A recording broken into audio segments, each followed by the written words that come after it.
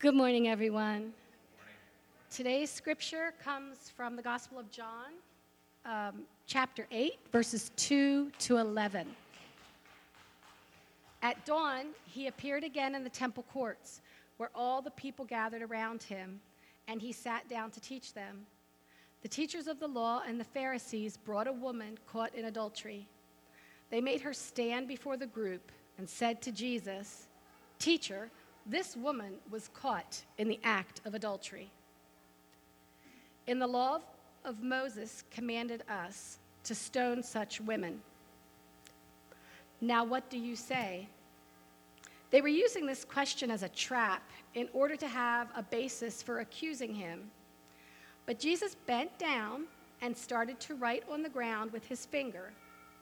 When they kept on questioning him, he straightened up and said to them, "Let any one of you who is without sin be the first to throw a stone at her." Again, he stooped down and wrote on the ground. At this, those who heard began to go away, one at a time, the older ones first, until only Jesus was left, with the woman still standing there. Jesus straightened up and asked her, "Woman, where are they? Has no one condemned you?" "No one, sir," she said. "Then neither do I condemn you." Jesus declared, "Go now and leave your life of sin." This is the word of the Lord. Thanks be to God.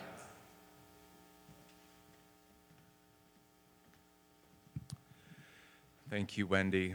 We're continuing today in our summer sermon series, The Questions of Jesus, where each week we are looking at one question that Jesus posed to those he encountered in his earthly ministry, whether his disciples or strangers along the way. And these are important, as we ourselves have lots of questions we wish we could bring or do bring to Jesus. Do we know also he's got some questions for us? And not just questions of the challenging sort, but questions that comfort and console and lift us up, like questions we're looking at today. Has no one condemned you? He asks in all his mercy. Today we're going to look at this, and then right after the sermon, we will have a brief time of Q&A, a chance for us to interact a little bit over the teaching and over this passage. And so please feel free to be jotting down notes or questions that you might want to raise. But let's first bow our heads in prayer together. Let's pray. God, thank you for your word. We would be lost without you speaking into the darkness, shining your light of truth and grace into our world and into our hearts. And so we ask that you would come now and help us, your weak people, help me, your weak servant, and enable us to hear your voice and change our lives by your grace. We pray in Christ's name. Amen. You might have seen the video this past week. It was going around everywhere. It was about the Little League Baseball Southwest Region Championships. And two teams, one from Pearland, Texas, and the other from Tulsa, Oklahoma, were facing off in a game. And the video captures one scary moment when the pitcher accidentally hit a fellow 12-year-old batter right in the head with the ball, sending him sprawling to the ground with his helmet flying off. After a few minutes of uncertainty, is he all right? Is he injured? Will he be able to get back up?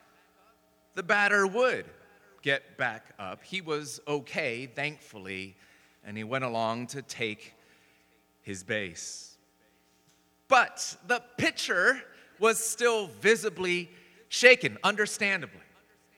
Still afraid, nervous at the thought that he might have just injured his opponent. And so this child, this brave, courageous, athletically gifted child, he was crying head down, struggling to regain his composure and carry on with the game. Well, the batter, now on first base, notices this, and he quietly walks over from first base to the pitcher's mound, and he wraps his arm around this distraught pitcher, and he hugs him. Remember, this is the batter who was just hit in the head by this pitcher. He just took a ball to the head, and here he is embracing this pitcher. And he encouraged him with words that were actually picked up by the on-field microphone. He said, "Hey, you're doing a great job. Let's go." This touching gesture was hailed across the country as a remarkable act of sportsmanship.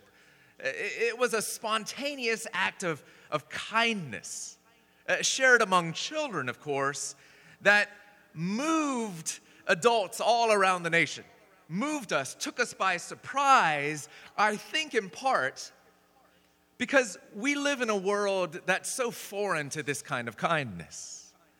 We live in a world that too often is graceless.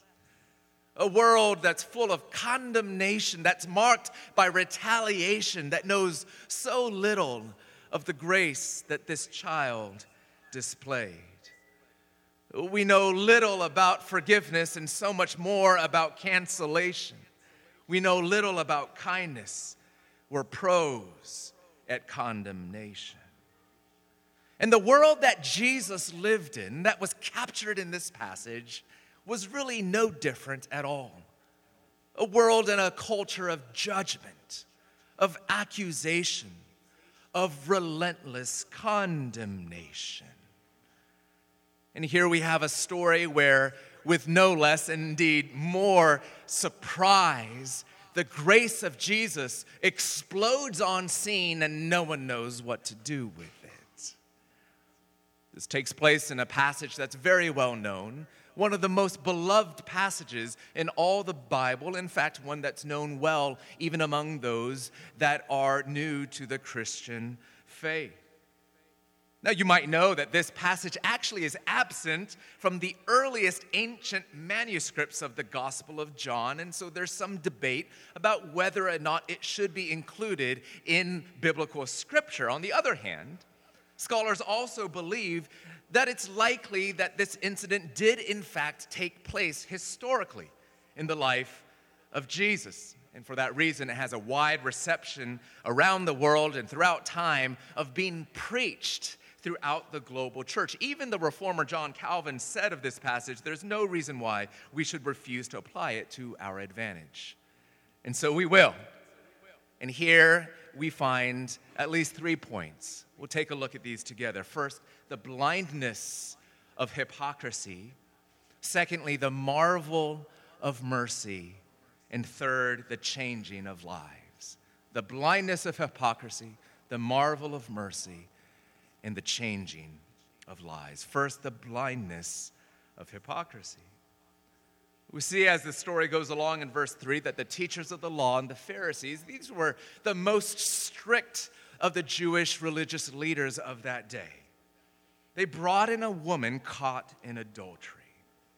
We're told they made her stand before the group, which is what you did in judicial settings, although in this case, almost for certain, their intent was also to publicly shame her.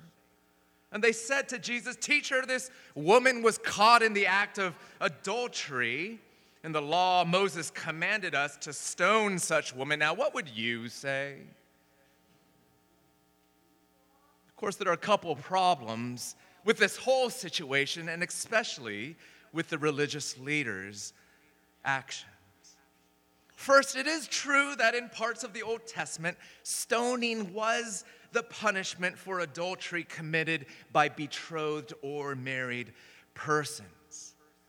Of course, this is a reminder of the seriousness of sin, even specifically that of a sexual nature, and more specifically that of adultery. Sin is a big deal. But however, it's also true if you were to look in the Old Testament that this penalty is actually applied to both parties. And here we only have one party, the woman, the more socially vulnerable of the two, dragged in front of these public leaders. Even commentator Don Carson comments as such: adultery is not a sin one commits in splendid isolation. One wonders why the man was not brought with her. In this culture, the man could lead a respectable life while masking the same sexual sins with a knowing wink. And so already here we have an inconsistent application of the law.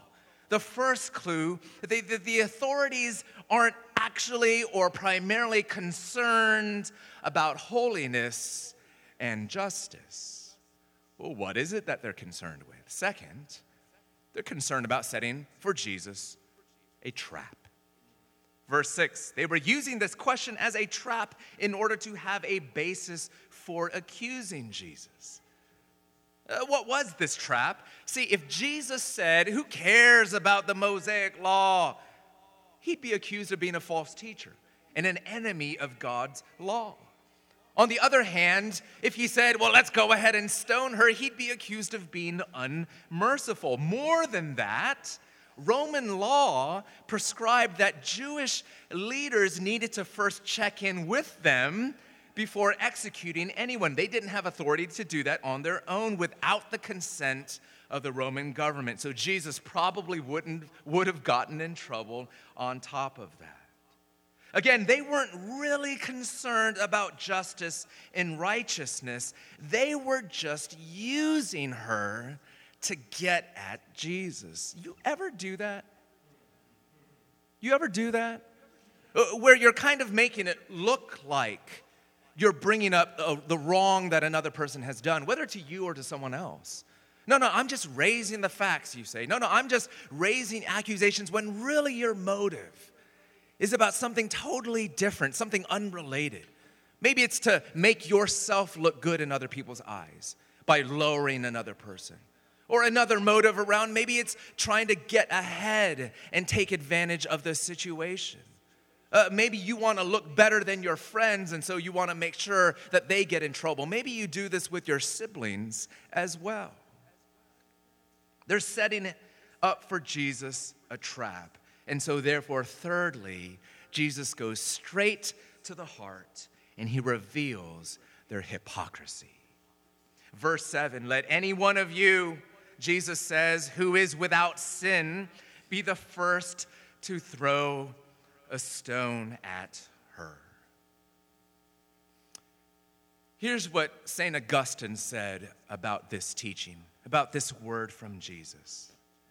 He said, "He sent them unto themselves. For without they stood to accuse and censure, themselves they examined not inwardly. They saw the adulteress, they looked not into themselves." Jesus wasn't saying that she wasn't guilty of sin, but he was saying you have no standing to accuse her in the manner in which you are, given the deep, blinding hypocrisy that you harbor in your hearts. They see her sin, and they cannot even see their own. The judgment, the self-righteousness, the ugliness of their own hearts, the way in which they're only seeking to tear her down in order to lift themselves up. You ever do that? Here are the comments of John Calvin on this same passage. Speaking about Jesus' comment, "Let any one of you who is without sin be the first to throw a stone at her," Calvin says, "This is not an absolute and unlimited prohibition by which Christ forbids sinners to do their duty in correcting the sins of others. But by this word he only reproves hypocrites who mildly flatter themselves and their vices, but are excessively severe and even act the part of felons in censuring others. Every man ought to begin by interrogating his own conscience and by acting both as witness and judge against himself before he comes to others. See, Jesus isn't saying you have no place to actually name the sins of other people, especially for their own good. Jesus isn't saying back off from the truth of things, but he is calling out the hypocrisy of ours that leads us into the pit of self-righteousness and judgment. He's not saying that we have no right to make moral judgments unless we're perfectly sinless. A lot of people use this passage to try to make that claim. Well, I can't throw the first stone because I'm not sinless. Nor is Jesus minimizing her wrongdoing. There was another spouse and other people in the picture. Some of you who have experienced this pain understand this personally, and you would not want, would you, Jesus to be like, hey, yeah, no big deal. Let's just move on and move forward. It's not what Jesus is saying. He's not being soft on sin. He just wants hypocrisy and self-righteousness to be dealt with as sternly as adultery. Do we? Do you in your own hearts? I mean, friends, we have to reckon with the clear fact that Jesus probably went after the sin of self-righteousness and its twin, hypocrisy, amongst the Pharisees and religious leaders more than any other sin in the pages of Scripture. But see, the problem with them is that they are therefore rendered morally blind. They think they see, but they absolutely cannot, neither the depth of her sin nor their own. This is what Jesus meant in Matthew 7 when he taught a very similar thing. Do not judge, or you too will be judged. For in the same way you judge others, you will be judged. And with the measure you use, it will be measured to you. Why do you look at the speck of sawdust in your brother's eye and pay no attention to the plank in your own eye? How can you say to your brother, let me take the speck out of your eye, when all the time there's a plank in your own eye, you hypocrite? First, take the plank out of your own eye, and then you will see clearly to remove the speck from your brother's eye. Friends, are you aware of either latent or maybe outright hypocrisy and self-righteousness in your own hearts? Maybe there's an ongoing conflict right now, and you're refusing to see the way in which you have contributed to that conflict. You're only seeing the wrongs of the other person. Maybe this is a habit in a relationship with a coworker or a spouse or a family member or a neighbor where you're sure you're right. And it gives you the false confidence constantly to prosecute every way in which they fall short. Again, Jesus isn't saying there may be no wrongdoing in the picture. He's saying that you just have such a twisted and corrupted heart. You have no idea what you're doing when you are accusing them. You're only sowing the seeds of death, and you leave no room for life. And speaking of life, let's move to the second point, the marvel of mercy. Once again, Augustine looks at this passage and sees Jesus' engagement with this woman, and he says what we find in Christ here is a wonderful gentleness. You see the wonderful gentleness of Jesus. One thing that stands out to me is the way in which Jesus talks to her, even reasons with her. He looks at all the people who are one by one going away, the older ones first, because they know they've got no leg to stand on. They've got no purity of heart with which they can actually, with integrity, bring her charges before Christ. One by one, they go away until only Jesus was left with the woman standing still there before him. And then Jesus says, "Woman, where are they? Where are they?" So he's inviting her to notice the evidence. Has no one condemned you? Has no one condemned you? No, sir, she says. Then neither do I condemn you. Then neither do I condemn you. And so Jesus extends to her a surprising, marvelous word of mercy. He forgives her sin. And then he continues with a most amazing, go now. Go on. Go in peace, in love, in the confidence of forgiven sins. Go, Jesus says, to you and me. Go from this prison of guilt and shame. Go from every verdict of condemnation that has a grip on your soul. Go from Satan's ceaseless whispers of accusation. Go from the mobs of condemnation. Go from your terror of God's judgment and go right into your Father's loving arms. Go into his eternal love. Go into and go towards the promises of God's grace. Go to the cross where your sins have been paid for. Beloved, Jesus says, go. Your sins are forgiven. You know Romans 8:1. Therefore, there is now no condemnation for those who are in Christ Jesus. For the law of the Spirit of life has set you free from the law of sin and death. Has no one condemned you, Jesus asks, then neither do I condemn you. Dostoevsky, in a well-known part of the classic, The Brothers Karamazov, states these words, this gospel truth.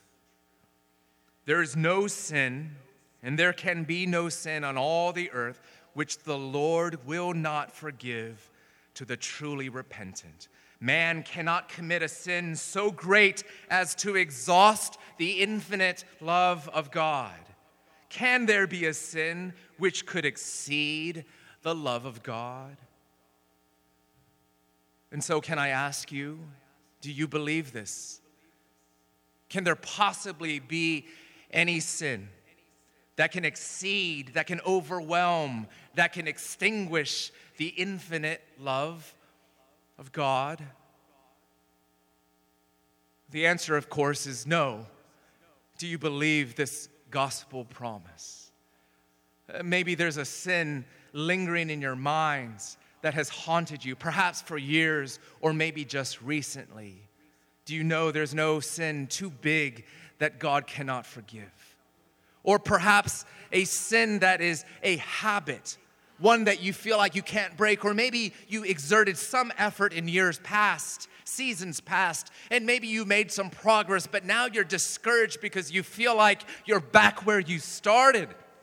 And you've begun to believe the lie that the power of this sin, this habit, is greater than the infinite love of God. Do you know that's a lie? There's good news that God's grace is greater even than that sin too, that no matter how long that has lasted, it will never outlast the forgiving love of God.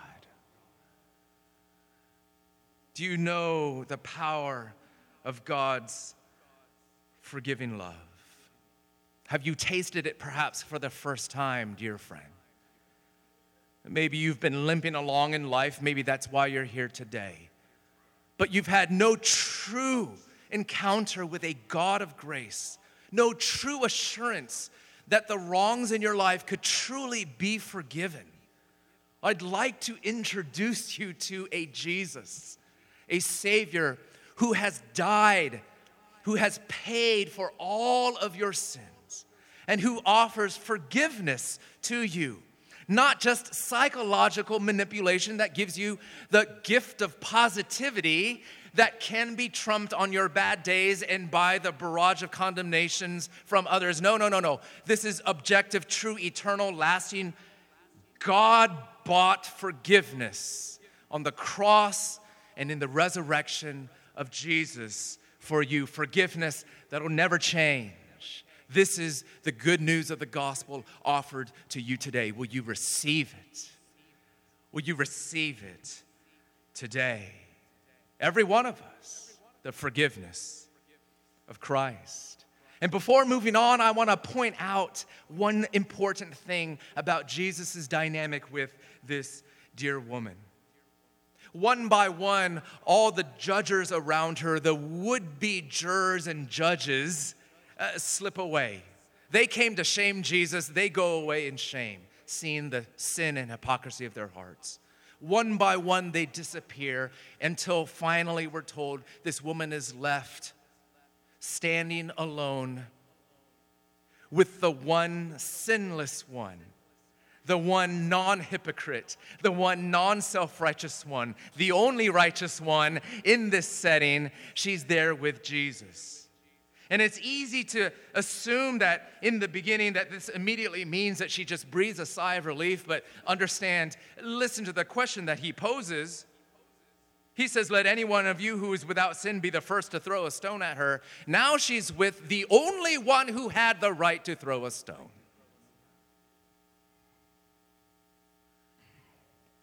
Perhaps she's terrified. Perhaps she knows finally she's face to face with the one true judge. Perhaps she knows that there's no wriggling out of this one. Perhaps she noticed Jesus writing with his finger on the ground. Now, what was Jesus doing there? Lots of ink has been spilled to try to explain what was going on in his mysterious actions. Perhaps he was just ignoring them, right? This is was it an ancient speak to the hand, right? Jesus doodling on the ground, you're dead to me. Was that what he was saying?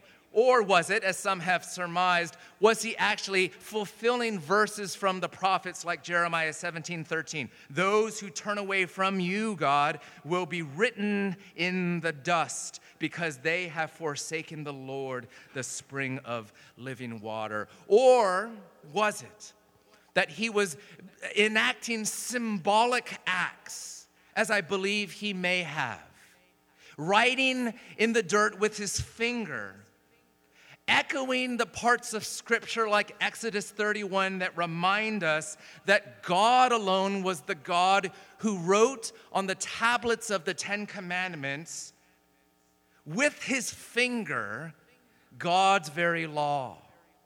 In other words, Jesus was claiming for himself, ever so subtly, the very authority of God the lawgiver and God the judge. Perhaps she sees this. Perhaps she senses this. Perhaps she feels laid bare before him because she understands, do we, that Jesus never said she was innocent. She is guilty. He indicates so later when he says, leave your life of sin. This is sin. It is, in fact, before God, condemnable. Jesus later on in the paragraphs below this passage says in the Gospel of John, my judgments are true. And he says also, truly, truly, I say to you, everyone who commits sin is a slave to sin, but if the Son sets you free, you will be free indeed. Jesus takes sin very seriously. He does assert the right to be the judge of the universe and the judge over every person. This is the one who says, I do not condemn you, I forgive you. See, because if I just said that to you, you would say, all right, big deal. But here's the God of the universe predicting a verdict that cannot, pronouncing a verdict that cannot be overturned. Here is your God speaking not to you, but before the whole world, heaven and earth. Your sins are forgiven. That is the word you need to hear. That is the authority that you need to receive from the only one who can pronounce your forgiveness in this way. We have a habit, however, of thinking that what we really need to do is to downplay our sinfulness and sort of eke our way into a state of forgiveness and peace. I was reminded of this recently when watching a show that Paula and I have been watching, The Morning Show, which stars Jennifer Aniston and other cast members. And there was one point in the story when, after committing a deadly wrong, a terrible wrong, and in sort of seeking only her own good and not actually considering the needs of those around her, driving away from that moment, she feels this flood of guilt and begins to mutter, even out loud, consoling herself, "I'm a good person, I'm a good person, I'm a good person, I'm a good person." Do you ever feel that way? Do you counsel yourself in that way, in fact? But don't you know, friends, it doesn't work. Those words feel thin, and you know what? They are thin. They cannot counter the empirical evidence at hand that we do wrongs, sometimes grave wrongs. We will never find peace with our flawed and sinful lives simply by repeating to ourselves that we are good people. There's too much evidence to the contrary. But listen, here's the good news of this passage. You can find peace, however, reminding yourself that you're a loved person, that you're a forgiven person. No, not I'm a good person, evidence to the contrary, I'm a good person. No, I make big mistakes, but I'm loved by God. I make huge mistakes that cannot be erased by themselves, but I am forgiven by God and by grace by those around me whom I have hurt and harmed.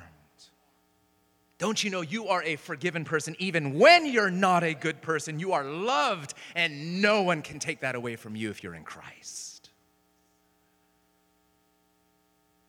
And so we can stand even before the chorus of accusers in our head or in our lives around us who say, "Condemned, condemned." You can stand before them and say, "Nuh-uh, my Jesus has a different verdict for me." You stand before the mob of judges in your life that say you're not good enough, or you're not clean enough, or you're not atoned enough, and you say, "Nuh-uh, my Jesus has a different word for me. He says you're forgiven." He says, "Has no one else condemned you, neither then do I." And you're standing alone now with Jesus, the author of justice and the author and perfecter of your faith, the one who holds all authority to judge and all authority to forgive. And don't you know he loves you? Thirdly and finally, the changing of lives. Jesus says, "Go now, go," but that's not all he says. He says, "Go and leave your life of sin." You see, grace doesn't forego accountability. The forgiveness of sins does not undermine the call to grow and change. This, in fact, is the life of repentance. Repentance is not merely confessing your sins and receiving forgiveness. Repentance means changing your mind, your heart, your life. This, too, is a part of grace. In fact, it's actually the fruit of God's grace. Because we now no longer need to be pretending about the wrongs that we are never accountable for. No, I didn't really do that. I'm not that bad. But no, I am sometimes really bad, and I'm always deeply loved. And so now, out of the strength of that love, can I be more like the lover of my souls, this Jesus? Can I be more like him in the way that he forgives me, now forgiving other people? Don't you know? Because forgiven people forgive people. And the way in which you can love with gentleness and mercy now instead of self-righteousness and condemnation, the way that you could live with integrity even before the gazing eyes of people rather than hypocrisy, the way in which you can live a life of hope and love instead of shriveled discouragement because you know you have the boast of one who was laid low and that's been lifted up. The boast of one who was dead in their sins but now has been given life. The boast of one who knew that they were condemned, are condemned if left to themselves, but now know that they have the forgiveness of Christ.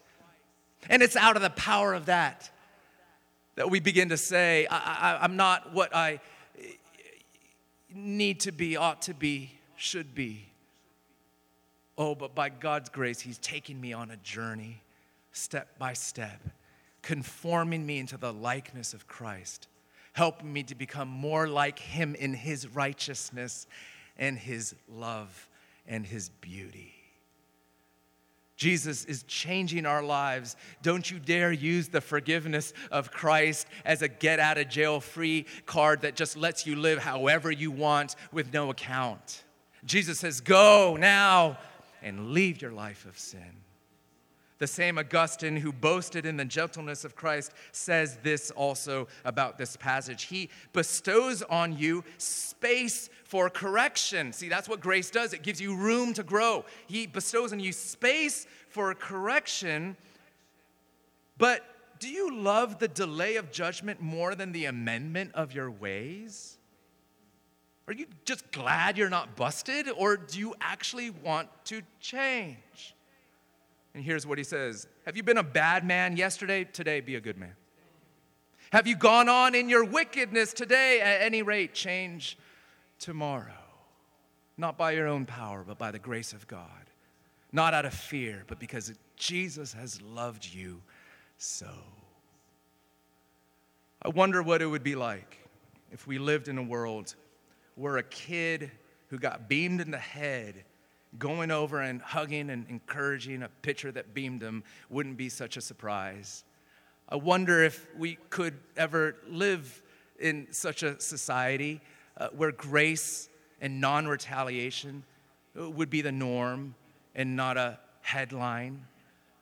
I wonder, maybe not on this side of heaven, but I wonder if we could be just that in the church, little by little, and more and more and more. But it takes the risk of faith to dare to live like this, believing in God's forgiveness, receiving it radically, being convicted of our hypocrisy and self-righteousness and judgmentalism, and then letting the grace of God change our hearts and change our lives. That's what the church is all about.